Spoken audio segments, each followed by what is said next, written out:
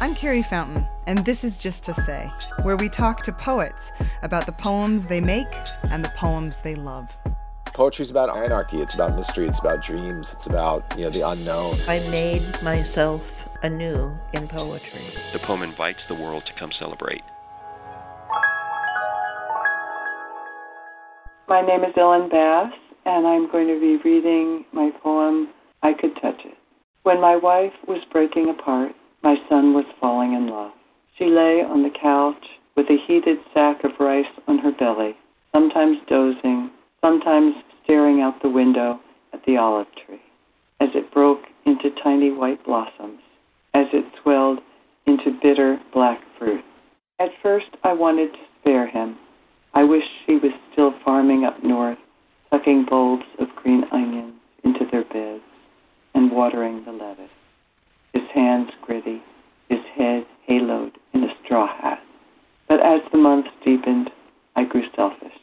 I wanted him here with his new love. When I passed the open bathroom door, I wanted to see them brushing their teeth. One perched on the toilet lid, one on the side of the tub, laughing and talking through their foamy mouths, toothbrushes rattling against their teeth. Like sage gives its scent when you crush it. Like stone is hard. They were happy, and I could touch it. It's such a stunning poem, and it feels to me like a poem that I could hear unattributed and go, yeah, that's an Ellen Bass poem. Like, there's just such a sense in your poems of like a deep, imagistic immersion on the part of the reader that's so like tender and present. One of the things that really strikes me about this poem is the line, at first, I wanted to spare him, because it comes at a point in the poem where, as the reader, you can't quite be 100% sure that the speaker means spare him the wife's illness, or if it means spare him falling in love. It seems to me like a little moment in the poem where it acknowledges like that all experiences, illness and love, like everything can contain so much. And as a parent, you would want to spare your child any difficult emotions, and those come from either of those experiences. I think one of the hardest things is when your experience intersects with other people's experience.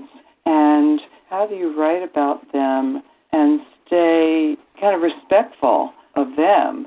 That feels to me like the hardest part. What do I have liberty to say? What don't I have liberty to say?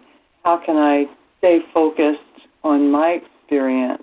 And it's an aesthetic challenge that I've been dealing with for many years in my life in different ways with different people.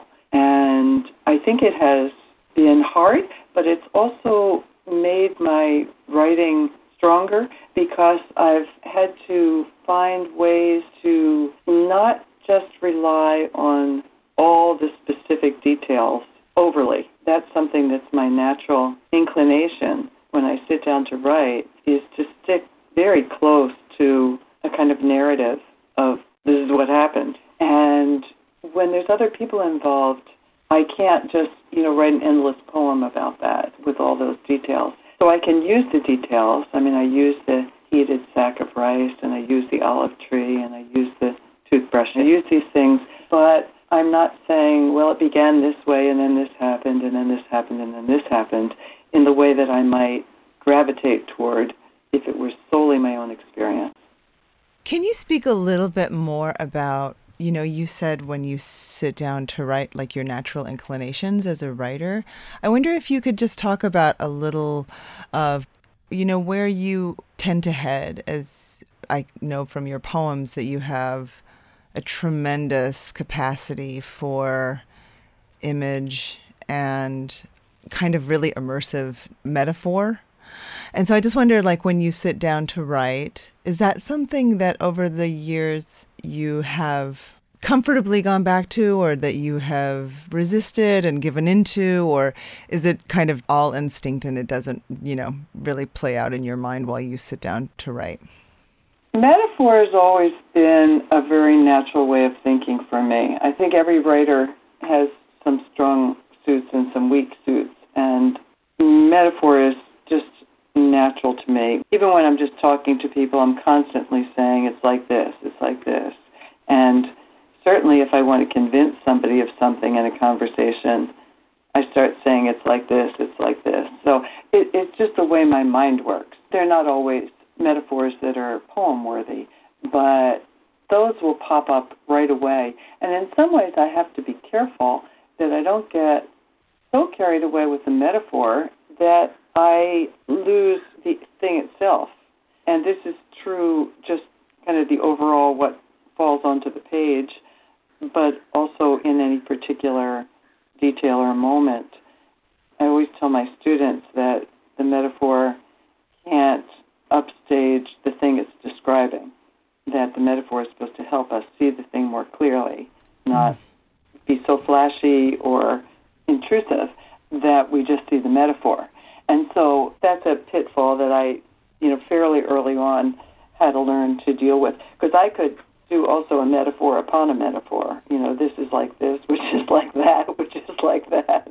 And I feel very comfy, but of course it wasn't going to be very effective for the reader. Well, you sort of do that at the end of this poem, right?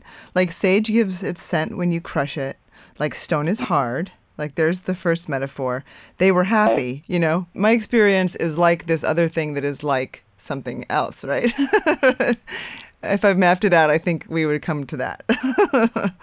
But it's so effective at the end of this poem to go from like the kind of, really clear imagistic narrative to the very clear images that are in service to simile, like sage gives its scent when you crush it. I'm like, okay, got it. Next one, like stone is hard. Okay.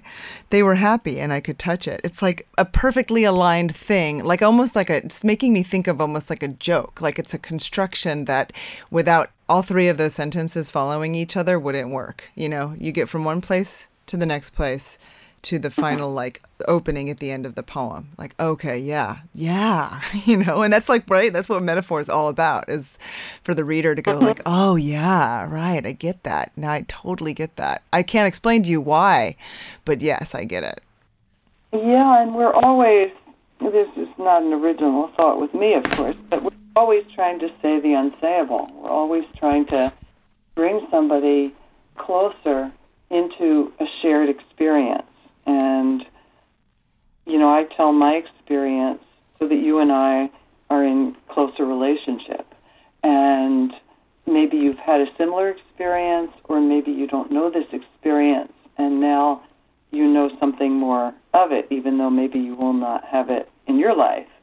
But that metaphor is a way that we come into closer connection with each other.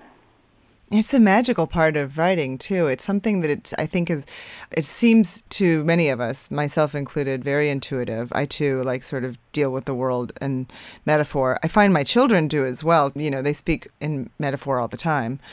But it's also something, when you were just talking about that, it made me think of when I've taught, sort of like this is maybe an experience you've had or something you've thought, or maybe it isn't, but if I can express it clearly enough or specifically enough or truthfully enough in terms of what I'm trying to express, that it will seem like something you have experienced, or it will in some way resonate with you.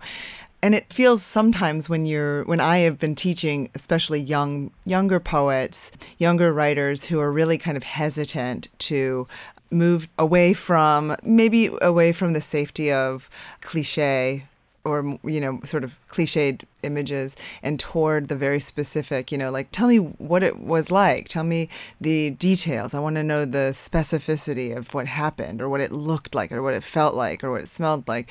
They can go like, oh, no, I can't do that. It's so personal, you wouldn't understand it. I think one of the big things that beginning writers, there's a big shift when they come to understand that it is actually the opposite. The more specific and the more kind of personal something is rendered, the more your reader, though I've not had any of these experiences. My son is 5 years old, so he's never fallen in love, as far as I know.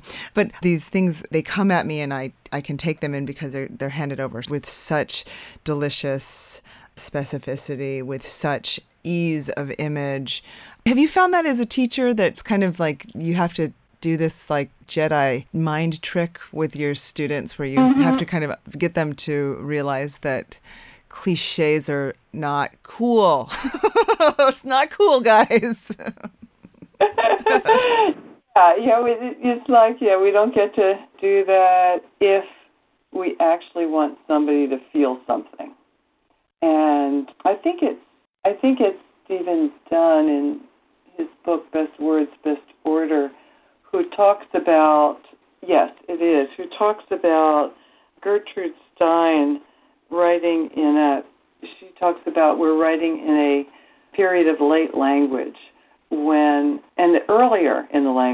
earlier in speaking the English language, a poet could say something like, "Oh moon, I am lonely," and still convey a visceral feeling of loneliness. But now we would just take those words, moon and lonely, as signs for something that we get the idea of, but we wouldn't actually feel anything. And that I kind of laugh with my students that, that being true, our linguistic sophistication having gone along so long, how we have to keep inventing new ways, new metaphors, new language to actually give the reader an emotional experience. I keep saying, every day it's harder because every day more poems have been written. So, get working because it's going to be harder tomorrow. That's great motivation. I love that. I often tell my students, like, at some point, like, some like cave person came home after breaking up with their girl or boyfriend and said, like, "Oh, my heart is broken," and it was like the first time it had ever been said. And it's like so genius to conceive of the heart as a machine that could break. And oh, wow, that was like really, that was like fresh. But now, you say, "Oh, I got a parking ticket. I'm heartbroken." No one is going to stop and say, "Oh my gosh, did you say heartbroken? Your heart was broken?" God, that's really cool. That's really fresh language that you're using. I like it that you're on the clock. Like, don't let other people go get your metaphors. You got to go get them yourself. Right. I wonder if you could talk a little bit, because I think that one of the things that makes you a unique poet, I think, is that you have, or you had, I don't know how much you write about it or work with, I'm sorry I can't remember the name of the co-author of the book, The Courage to Heal. Laura Davis. Right. This sort of groundbreaking book about child sexual abuse, for the survivors of child sexual abuse. There was like nothing like it out there before it was out there. And I'm just absolutely positively sure that it was something that saved lives. So I'd love you to just tell me a little bit about, like, if there was a point in your life where you kind of pivoted away from that, or is it still something that you write about or that you work with people dealing with, or how you have moved forward from that place, and if that is still a large part of, how people see you and how people approach you? Originally, back when I was young, I was wanting to be a poet and writing poetry and teaching small workshops of poets and some workshops of just women's poetry, women poets, women writers. And that was back in the early 1970s.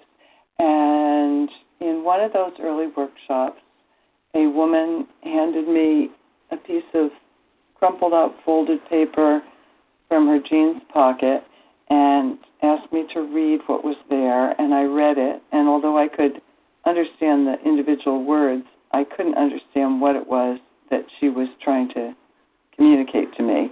But I could tell from the way she shared it with me that it was of extreme importance. And so I said, thank you for sharing this. Please write some more about it and bring it back next week. I didn't even know what it was about.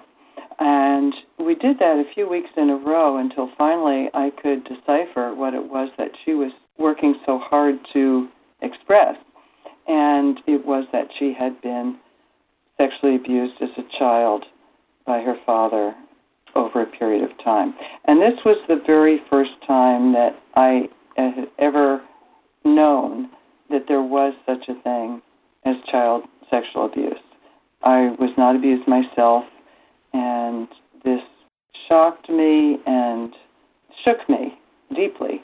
And once I read this, Carl Rogers, the great psychologist, used to say that once he had worked through an issue in his own life, it was as though someone had sent a telegram to all of his clients that they could then bring that issue to him.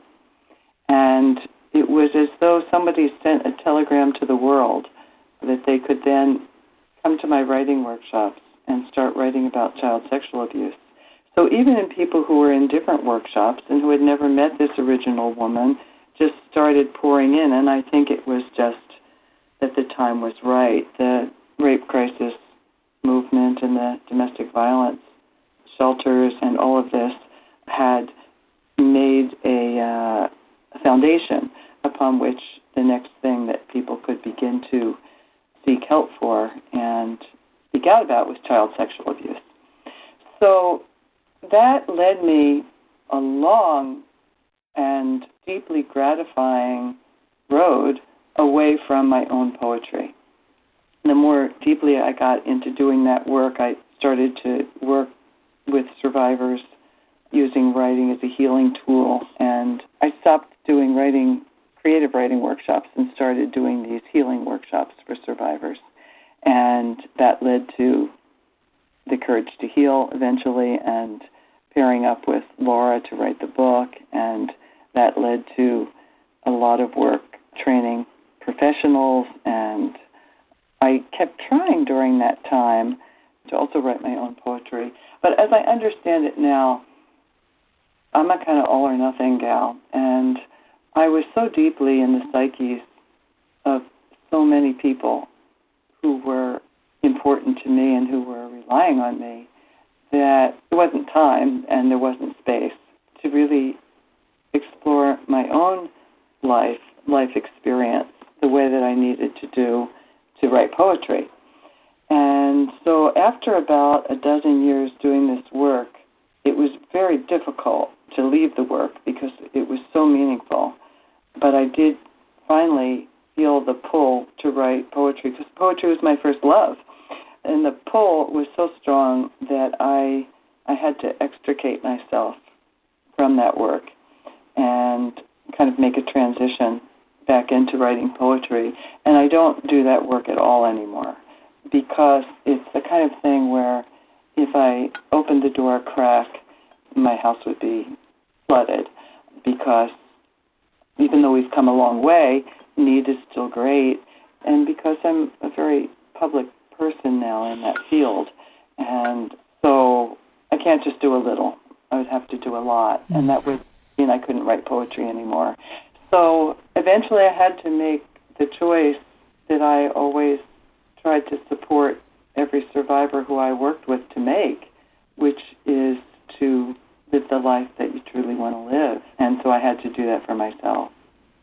Of course, you spent all those years training others and, just breaking ground, If you, in that workshop as a teacher, had never even known about child sexual abuse, like just 12 years later, if you're saying you did that for 12 years, can you I don't know if you think about it that way, but it seems to me like you changed the conversation, which wasn't happening at all. You changed something very significant for a huge population.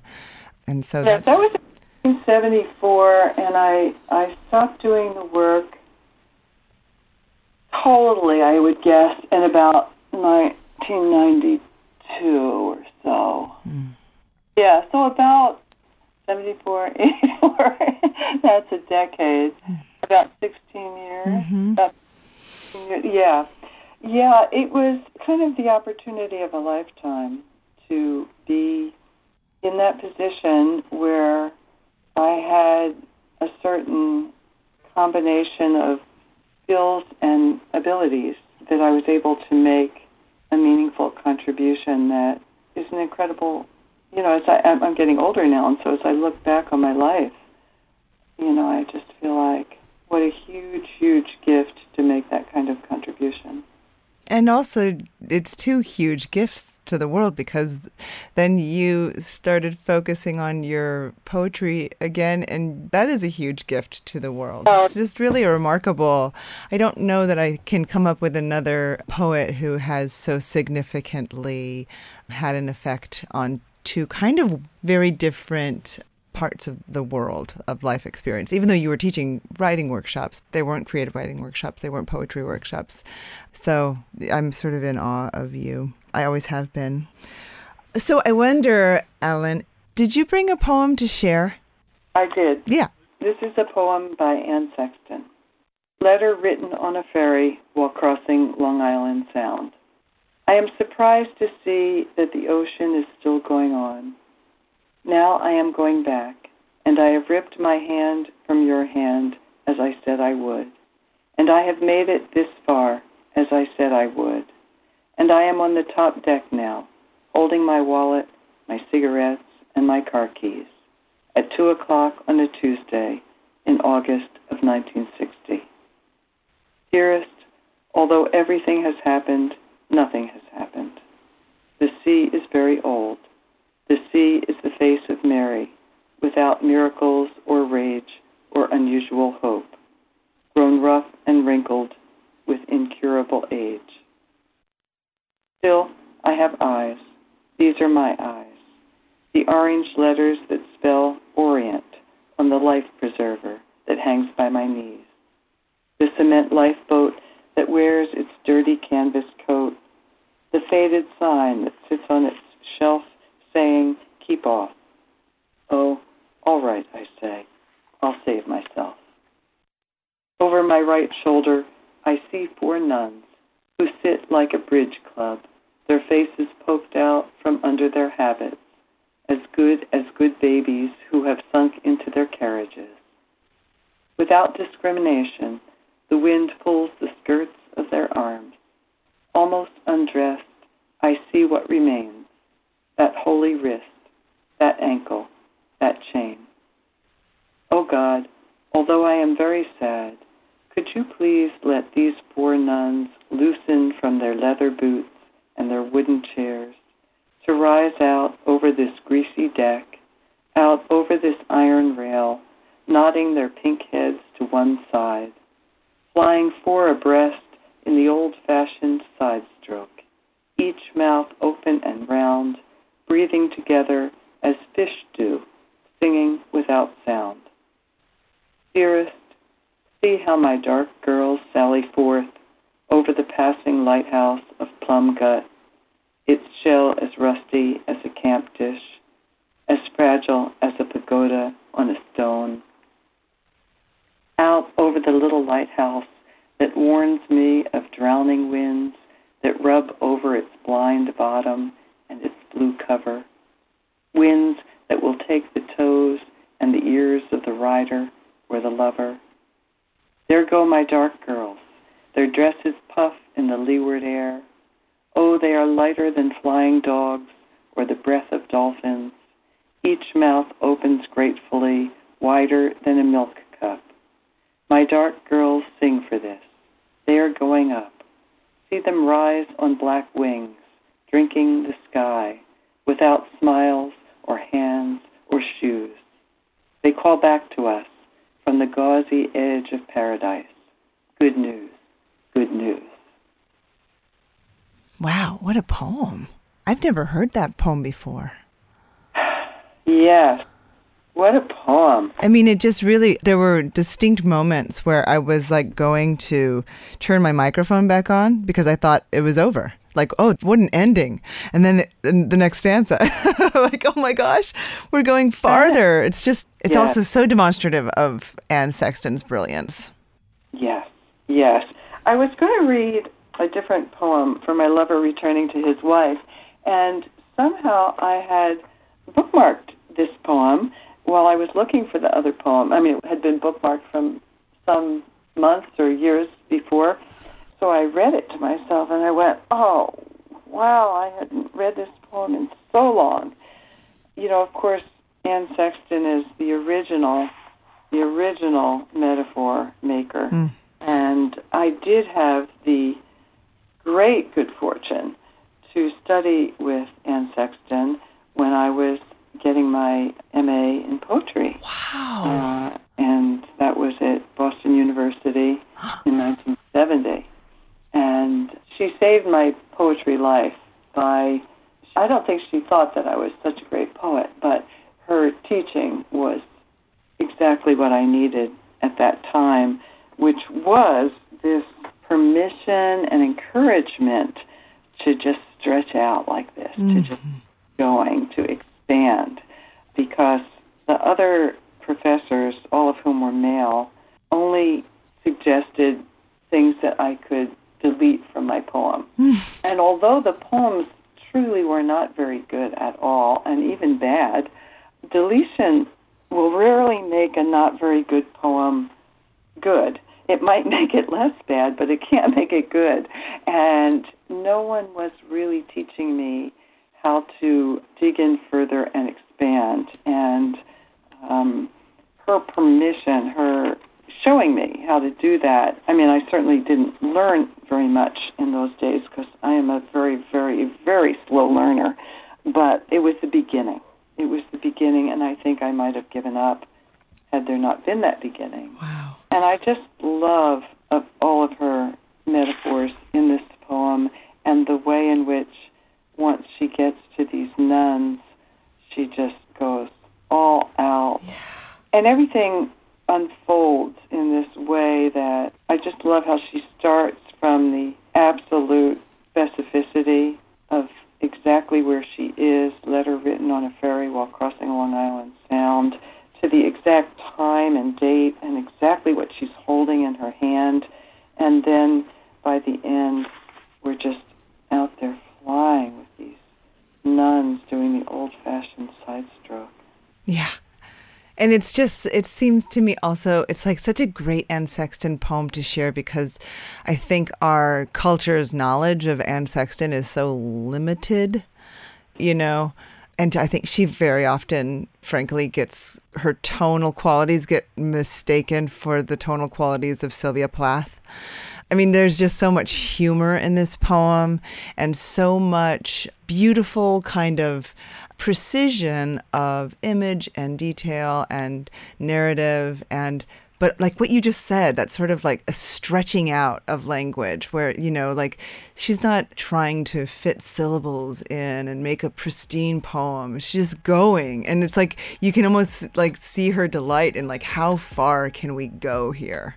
How far can we go? And now I'm going to go to look at these nuns and like let me imagine them like levitating off and doing that. Like, you know, it's just a really great Anne Sexton poem and I'm really glad you shared it with us. It's a pleasure to get to read it out loud.